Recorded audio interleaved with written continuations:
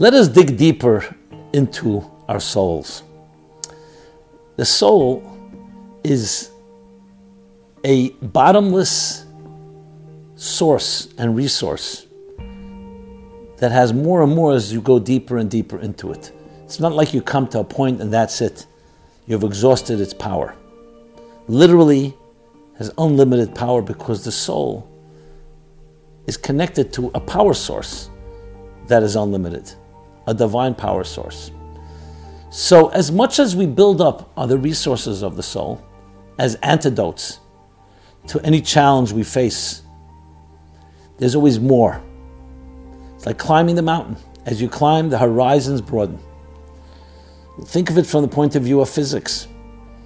There was a time that people thought we knew everything, or almost everything. And then came to understanding, no, the more we knew, the more there is to know. So everything began first. There were objects, materials.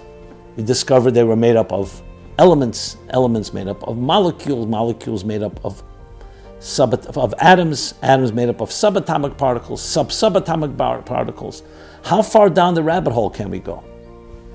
Any intelligent person will say, who knows? We don't know what we don't know. The same and even more so is with the soul. You can keep going deeper and deeper and deeper. We've spoke about the 10 building blocks of the conscious soul's expression, its faculties, its attributes, the cognitive, the emotional. But how about all that which is behind the scenes? Some call it unconscious or subconscious. I'm going to call it supraconscious. Supra. Because it's beyond the conscious. It's on the other side of the curtain. But it shapes and defines our very essence.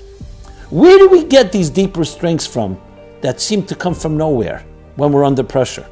Consciously, you felt you're only that strong. You could only run that far. Suddenly, in a time of crisis, certain strengths emerge. Where'd they come from? They come from that reservoir that is hidden to the naked eye and hidden even to our conscious awareness. So we're going to be exploring that dimension within us. And it's exciting because you're getting to learn about yourself in ways that you never could have imagined. And precisely because we're in a time of challenge, a time when we're pressured, that's when we dig deeper. That's when greater resources emerge.